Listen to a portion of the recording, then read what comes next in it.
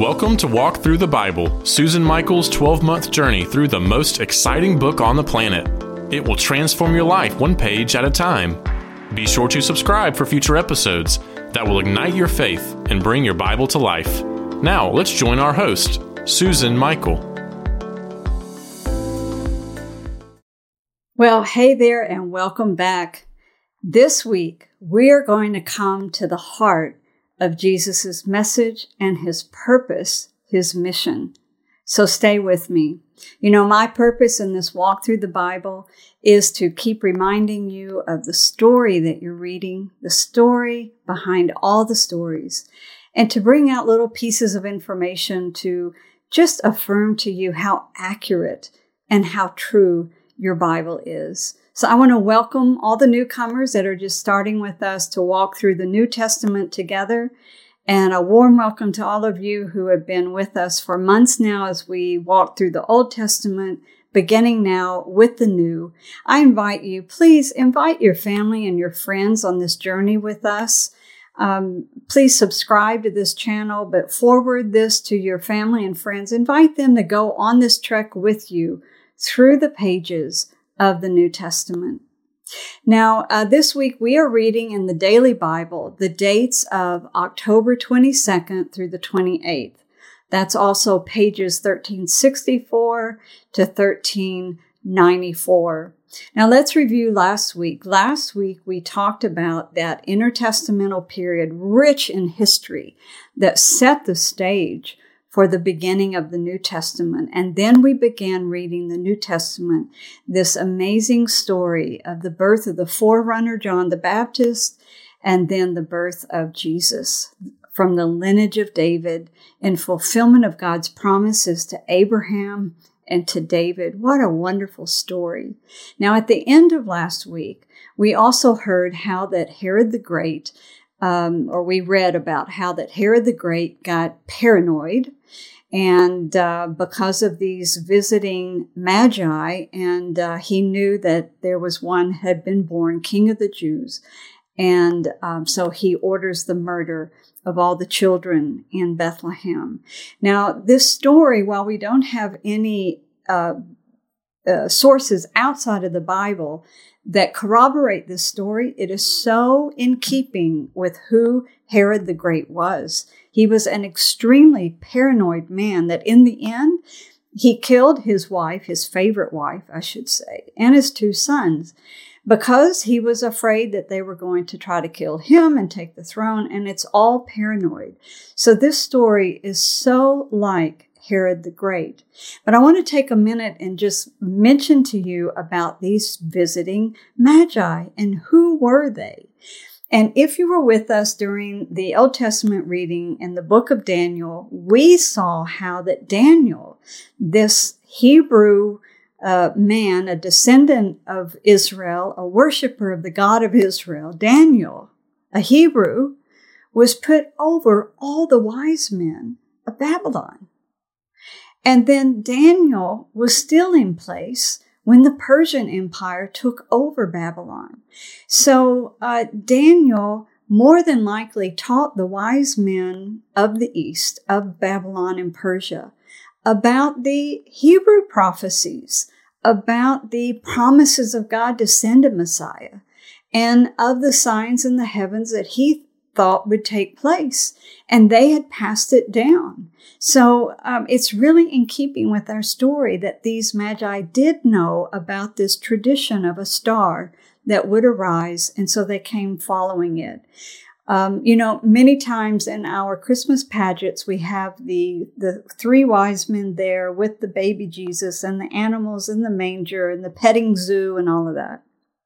Well, honestly, by the time the Magi got to the baby Jesus, he was a toddler because in the story, the Greek word used for the baby is toddler.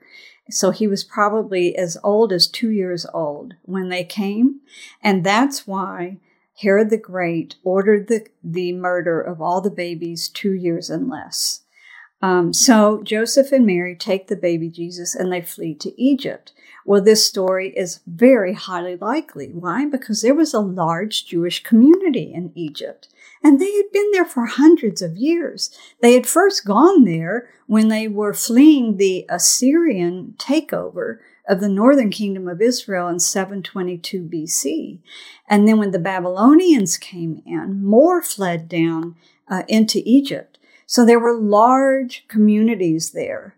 Joseph and Mary would have just found, who knows, maybe relatives that were there, but for sure a Jewish community that would welcome them in and help them to be settled during their time there. And if you go to Egypt today, which I was just there a few years ago, we visited the ancient church that is built over an area where the tradition is there in Egypt that's where Joseph and Mary lived. And they can show you a map of different things that Joseph and Mary, whereas they may have moved around within the Jewish community there in Egypt. These are traditions. We don't have it in the Bible, but nevertheless, there are probably a lot of truth in them. And it's very interesting to go to these places and to realize that you're standing near the place where so much history took place and where Joseph and Mary may have taken refuge. Of course, once they find out that Herod the Great has died, then they return to the land and they make their way up to Nazareth. And so Jesus grows up in Nazareth. We don't know much about his childhood. So our first story is, of course, when they take him to the temple.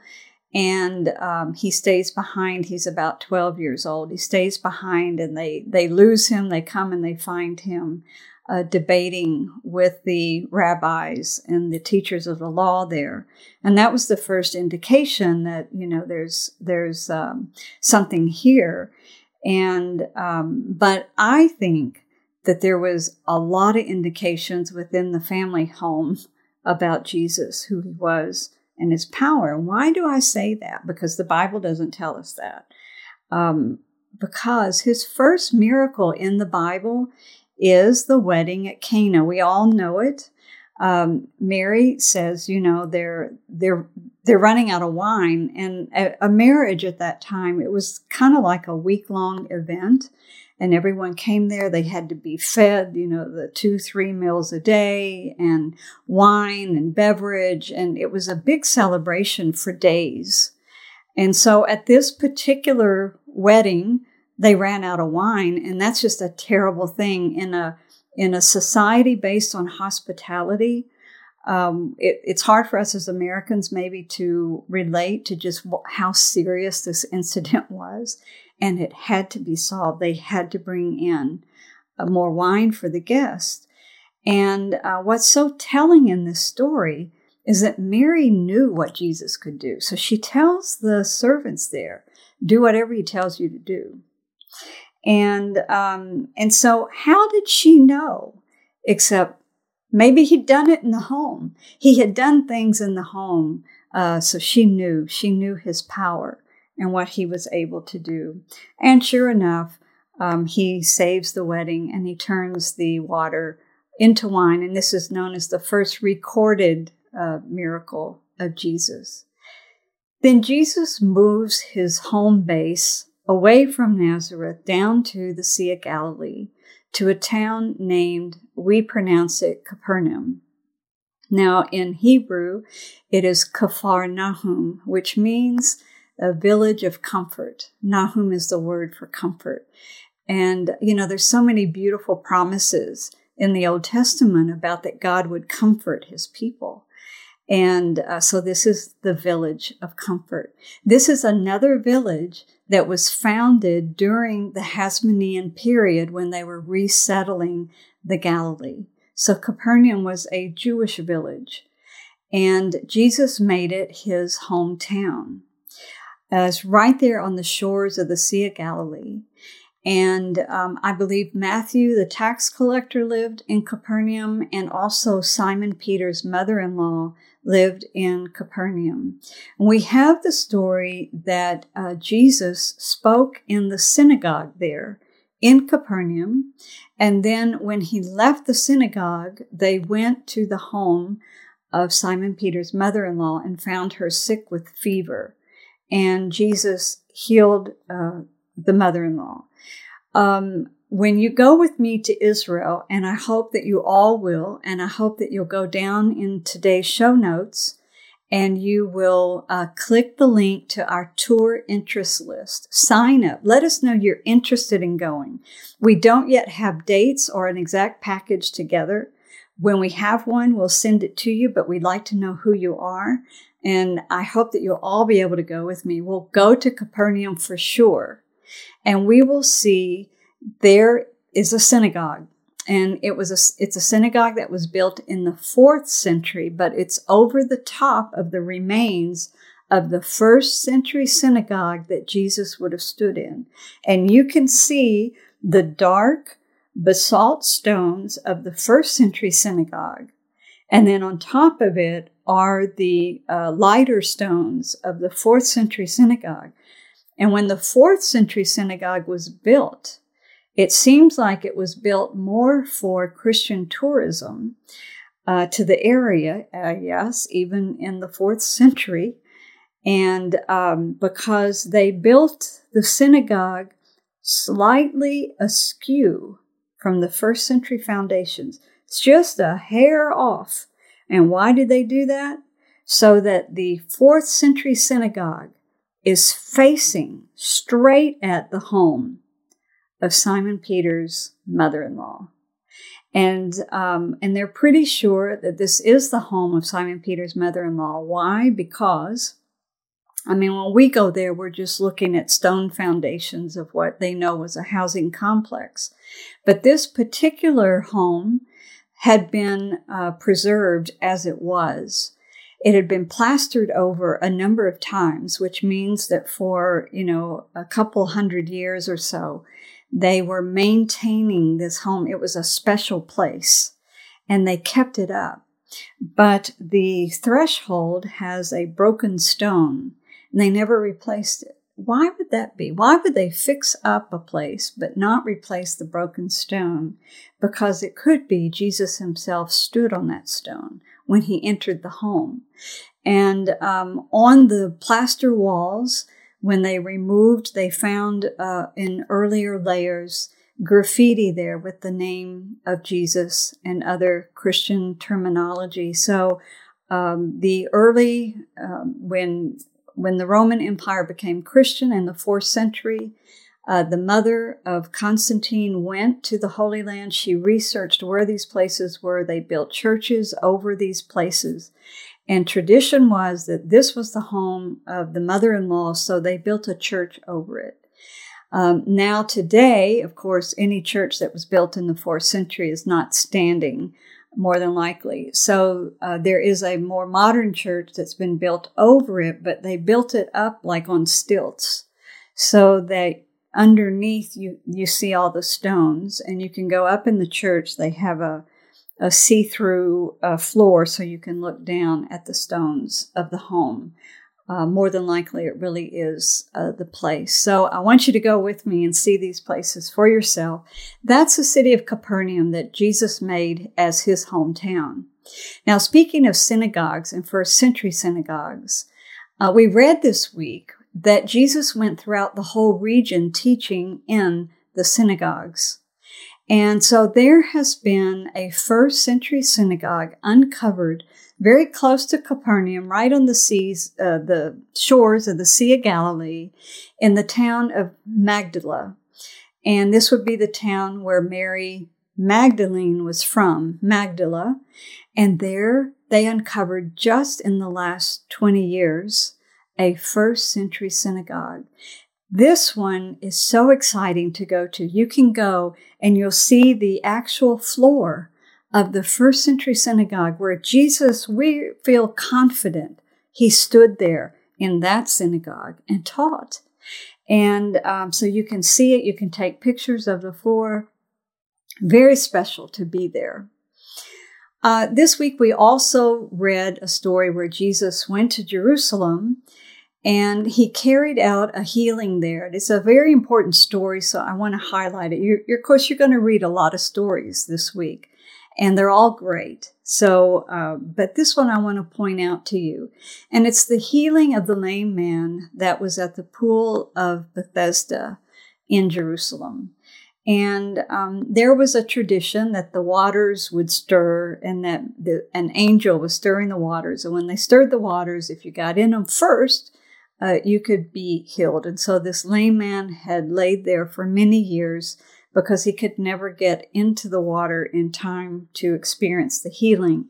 Now, this story is kind of odd because it doesn't sound like the God of Israel to use an angel to stir up the waters for healing. So there's a couple of possibilities here. It could be that this was a place that the pagans taught that. And it is also possible that this is a place where the waters would come up, not because of an angel, but because of the tides and the tide levels and the water levels underground, and that it would bubble up at times and come up. Nevertheless, the story is that this is what they were told, that it was because an angel was stirring the waters, this man could not be healed. And even though it was the Sabbath that Jesus healed him. And then there's this great debate that takes place with the rabbis over Jesus doing this. And the scribes question him about this healing. And so I want to bring it up because Jesus did not break the laws of Sabbath as written in the Old Testament and as given to Moses on Sinai. What Jesus had broken was a rabbinic ruling about how to observe the Sabbath. Obviously, a rabbinic ruling that he didn't agree with. But Jesus observed all the laws. He was an Orthodox Jewish rabbi. He observed all the laws. If he had broken the laws, he would not have qualified to have been Messiah. So it's important that we understand this. The difference between the actual laws as given at Sinai and the many traditions of the rabbis over the centuries of how to observe those laws. Well, what is the definition of work? What about if you walk 3 miles to a synagogue? That's kind of work, isn't it? Is that too far? So how far can you walk to synagogue? All of these laws. And that's what Jesus had broken at times in the Gospels. Now, he told the man that that his sins were forgiven, and the scribes questioned his authority to heal sins because this was considered blasphemy. This was claiming to be God. If you were claiming that you could forgive sins. So Jesus said, well, what's the difference in saying be healed or be, forgiven of your sins? So there's some debate amongst skeptics, and they'll claim that Jesus never claimed to be divine. He never claimed to be God. But actually Jesus did through his actions and through his words, and the Jewish people around him knew when he was claiming divinity. But we in the 21st century, we read these things and we don't quite understand the Old Testament background, what they believed about God. And when they accused Jesus of blasphemy, it's because what he had done and said was a claim of divinity. So be very clear about that. And then the other thing about Jesus wasn't just that he forgave sins, but they said he taught with authority. He wasn't just a teacher. And this is another thing. People will try to claim, oh, Jesus was a great teacher. I agree with Jesus' teachings, but I just don't believe, that he was divine. Well, Jesus wasn't just a good teacher. Jesus taught with authority as the one who had written the laws in the first place, as the one who had created these things in the first place. He spoke with the authority of God. And this is what really astounded the people. Speaking of his teaching, we do need to talk this week about the Sermon on the Mount. You're going to read it. Listen, it's beautiful teachings that really get to what I call the heart of the matter. I have heard some people say that Jesus brought a whole new set of ethics, a whole new set of morality, that the Sermon on the Mount is the replacement of the Old Testament law, that it's just all new. And it was all based on love and peace. Well, when you read the Sermon on the Mount this week, I want you to be cognizant of the context of the Sermon on the Mount and what's going on here. First of all, Jesus is not in any way disagreeing with any of the laws of Moses.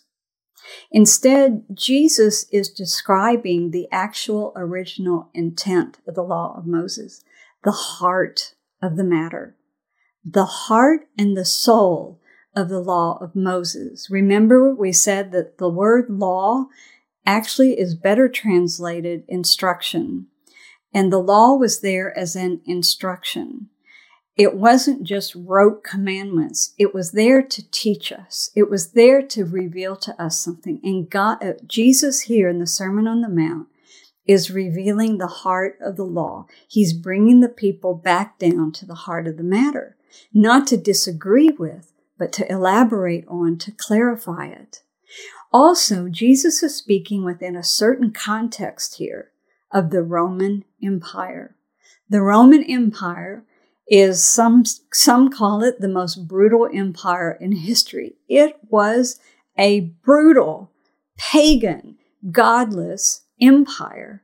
And in the face of that great empire, here are the little Jewish people in their land, just wanting to be free, just wanting to be able to obey their God, to live their lives. And they're under the oppressive yoke of the Roman Empire. And the Romans are not just brutal, but they are taxing them to the hilt.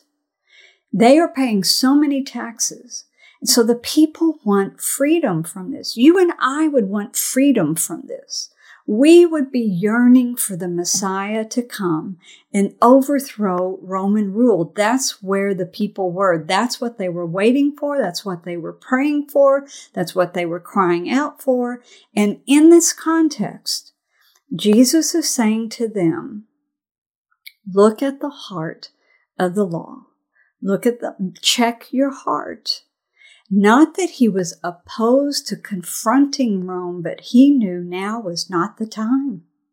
Jesus knew that his mission was to reveal the Father to his people, to reveal the heart of the matter to his people, and to pay the price for their sins. That was his mission. When he returns, he's going to deal with all the Roman empires in the world, and you can be certain of that.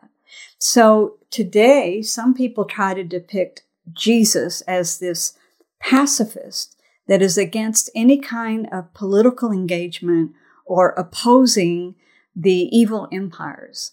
And that is really not the case. Jesus knew that was not the time for it. And he knew how sensitive the situation was. And with the slightest hint of him being Messiah could spark off the zealots and a revolt that could bring the Roman Empire down on the people. He knew how sensitive it was. And his mission at the moment was to reveal the Father's heart to the people and to pay for their sins. So he didn't bring a whole new ethic. He didn't bring a whole new set of teachings. And he wasn't saying that for all of history now, we're just to give in to those over us, that we are to be non-political, that we are to be pacifist. That was the prescription for the moment at that time. Now, it was not, I want to say something else. Many times in our teachings and our sermons, we have this idea that the Jewish people were in error because they were looking for that Messiah to free them from Roman rule. They were looking for someone to come and establish the throne of David, which means to reestablish sovereignty over the Jewish people, that there would be a Jewish king over them, that there would be a descendant of the house of David over them. That's what they were yearning for. And that's not wrong. We try to portray that as wrong, that Jesus came to say, no, that's wrong. It's all about a heavenly spiritual kingdom. And that's not completely accurate. Even Gabriel, I should say, told Mary, and I want to quote it here to you in Luke 1, verses 32 to 33. The angel Gabriel said, "The Lord will give him the throne of his father David, and he will reign over the house of Jacob forever, and of his kingdom there will be no end." So this is what they were expecting. This is what God had promised, was someone to sit on the throne of David over the people of Israel, the house of Jacob. So it wasn't wrong to expect that. Jesus just knew that this wasn't the time, that this was going to happen later. No one understood this. Even his disciples didn't understand this, and they were with him and listened to all of his teaching. And after Jesus' death and resurrection, when we get to Acts, we're going to talk about this again. But at the very beginning of Acts, right before Jesus ascends into heaven, he has spent 40 days teaching his disciples about the kingdom of God. And what is the burning question on their hearts? This is their last question to Jesus. Are you now going to establish the kingdom of Israel? This is what they knew was going to happen. This is what they were expecting. And Jesus did not rebuke them. He didn't tell them they were wrong at all. He said, now is not the time. It's like, now you're not going to know the timing of the Father. Now is the time for you to be baptized in the Holy Spirit and go out to the nations and make disciples of all nations. That's what the time is now. So is there to be a physical return of Jesus to the earth, to a physical Jerusalem? Yes. And to set up a physical throne of the house of David. That's what the whole Old Testament is pointing us to. And that's what I believe that we're going to see hinted at even in the New Testament. So Jesus is not here to confront Rome. But when he returns, we read, Jesus says that when the Son of Man returns in his glory, he will gather all the nations before him, and he will separate the sheep from the goats. And he will cast into fire the goats. We'll read that when we get to it in Matthew. But believe me, Jesus is going to deal with the nations. And it's just at his second coming. All right, so that finishes us up for this week's reading. I have 2 resources for you I want to point you to. I recommend, if you'd like to hear more about Jesus' childhood in Nazareth and his ministry there in Galilee, that once again you go to the 3D Jesus series that I have. I linked to it down in today's show notes. Episode 1 and 2 we talked about last week. Episode 3 and 4 deal with his childhood and his ministry there in Capernaum and in the Galilee. If you'd like to learn more, please listen to those this week. Also, we have an exciting DVD that I want to tell you about. We also link to in our show notes. It is produced by our good friends at the Christian Broadcasting Network, CBN, and it's called Written in Stone, Jesus of Nazareth.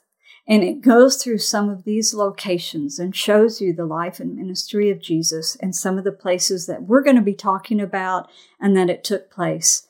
Very, very low price little DVD. I recommend you get it today. We'll link to it in today's show notes.